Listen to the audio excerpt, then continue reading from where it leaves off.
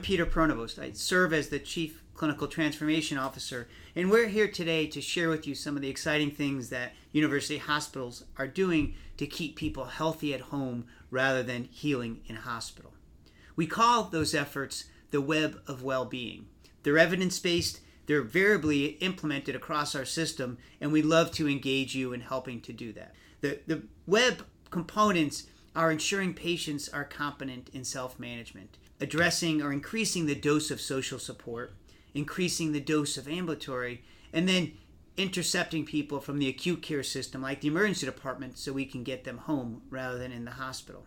Today we're going to share some of what we're doing to address that.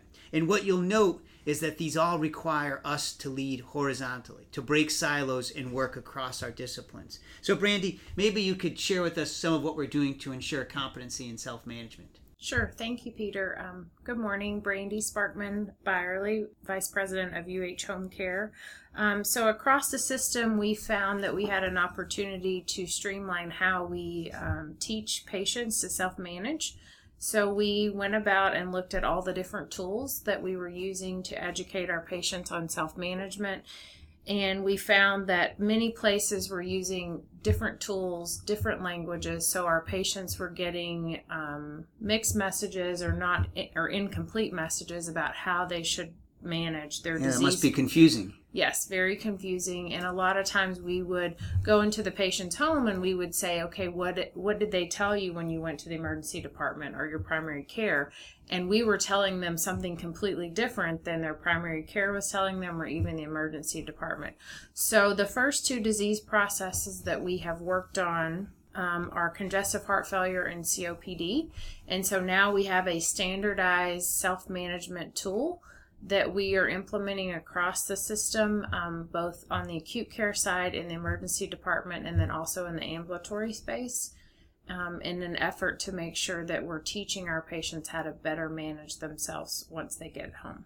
Well, that seems like it'll be a great advance. So they hear one story, and it's probably more efficient that not every staff has to recreate it. We create it once and we spread it. So hopefully if you're listening, you'll start to use those tools.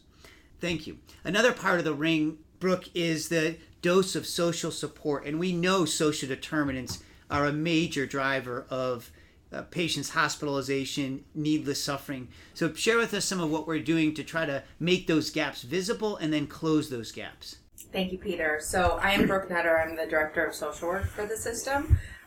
We certainly have had an opportunity recently to partner with not only our largest ED at Cleveland Medical Center, but also across the system. We did not always have consistent availability of social work in our emergency departments, which would lend itself to some challenges.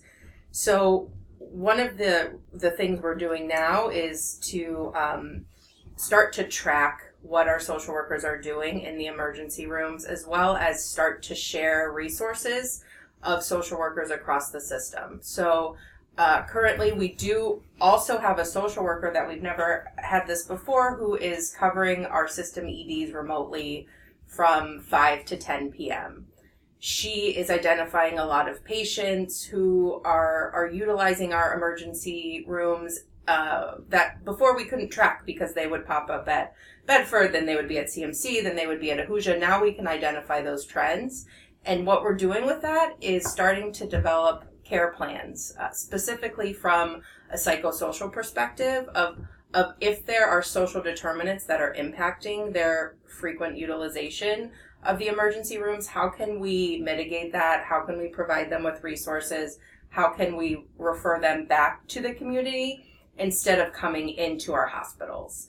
So that also impacts those patients that can be what we call intercepted in the emergency room, which means they don't need to be admitted. We know they need some sort of support at a nursing facility or at an assisted living.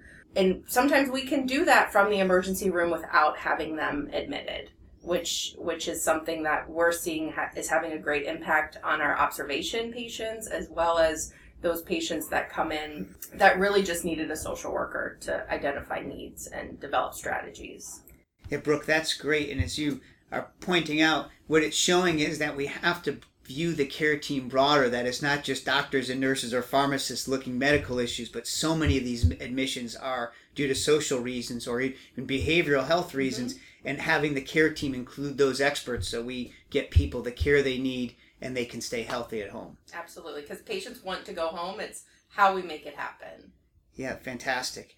And then we've a lot of effort with our emergency department when people show up to get them back into the community, get them plugged into ambulatory care or with home care. And so, Melissa, maybe share with us some of the innovative things you're doing in that space. Yeah, so I'm Melissa Cole. I'm the Vice President at Center for Emergency Medicine and have done a lot of partnering, as Brooke mentioned, with social work and having them more present in the emergency department. So here at Cleveland Medical Center, we're actually trialing a pilot with a sort of a triad of care coordination here. So we have a social worker here on site.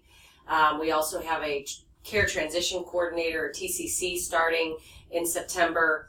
And then we have here so that we can start to coordinate care to make sure the patient gets to the right place at the right time with the right support that they need.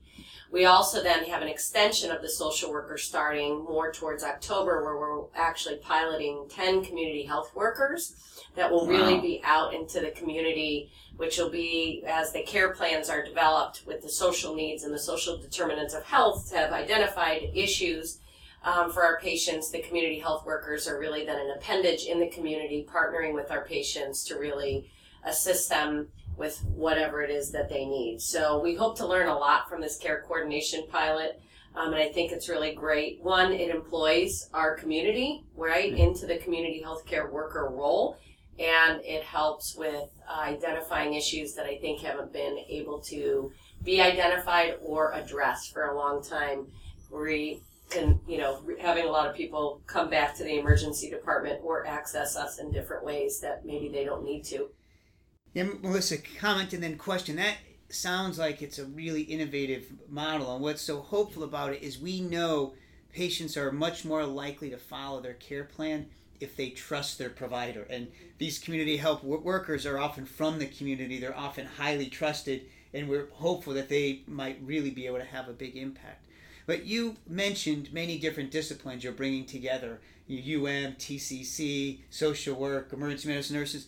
What have you found the strategies to get them to work together? Because as we go across the health system, not just in the emergency department, but every issue, we're still often too siloed. Even if we have roles, we don't necessarily have the structures or the trust to bring them together. So you're a fantastic system leader. Share with me some of what you're doing to get them together. I think it's engaging them right around the patient. And so I think all of us come to work each day to do what's right for the patient and to get better. And so one is, I think, having them in the department and engaged. We will be having weekly huddles to really, we now have 2 flags on our emergency department track board to identify high utilizers and readmitters. So everybody's focused around those initiatives, being able to see them, it's transparent.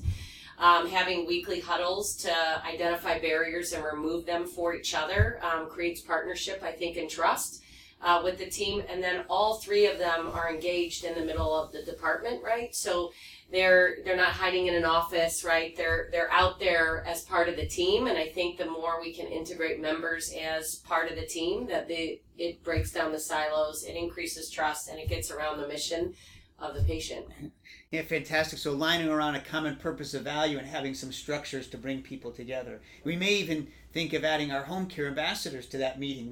We did it at the hospital discharge because they're really, this podcast allowed us to do something new.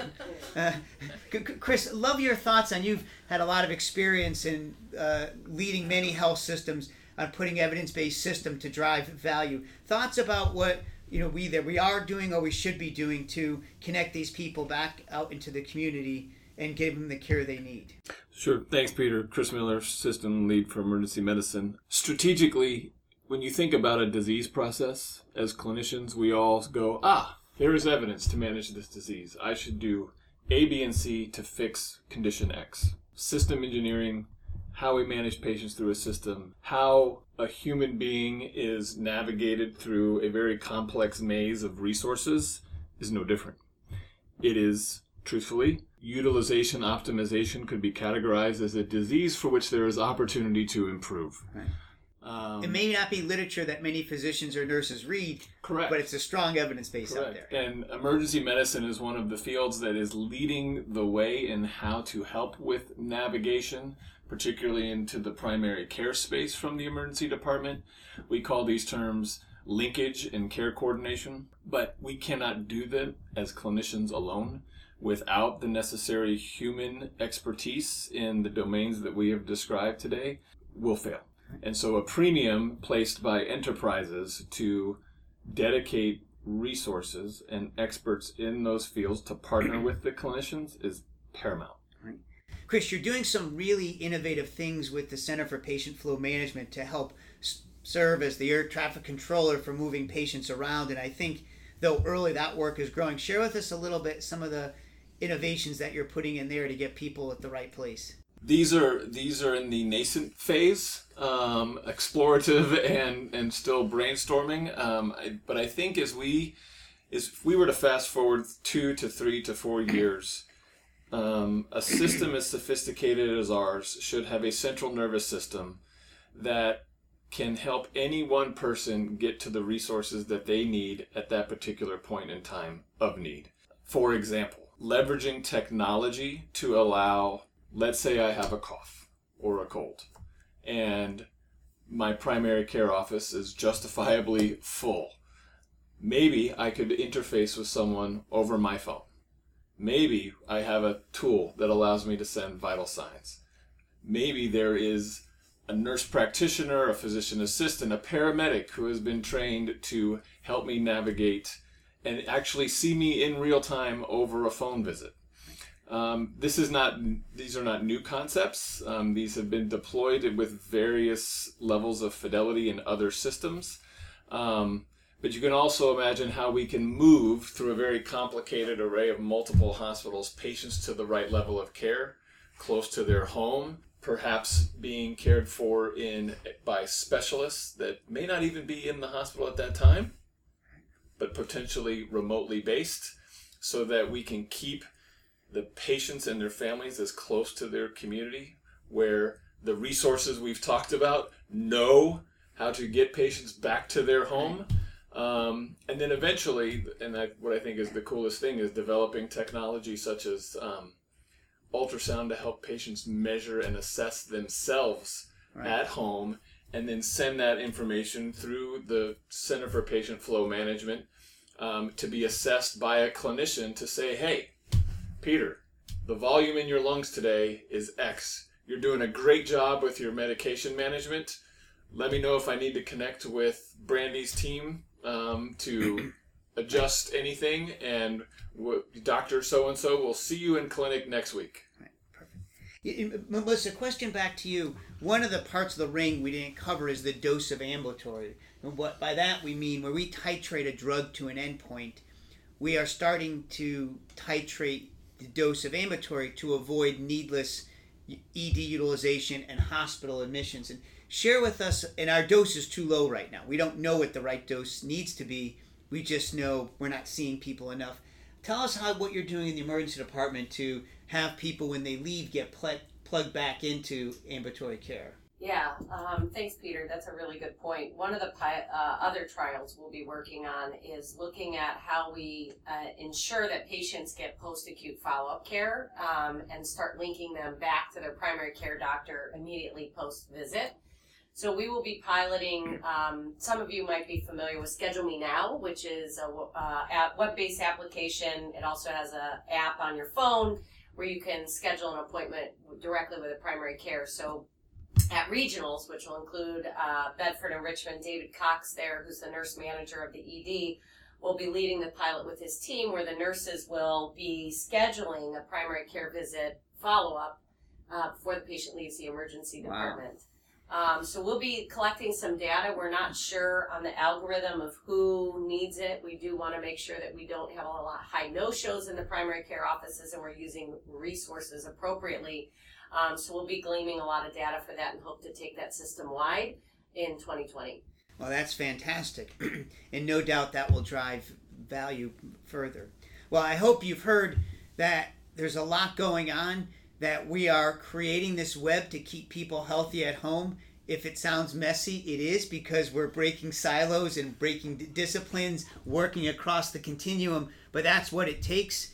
And so please join the journey and make sure you see that improving value for those we serve is part of your responsibility. Thank you.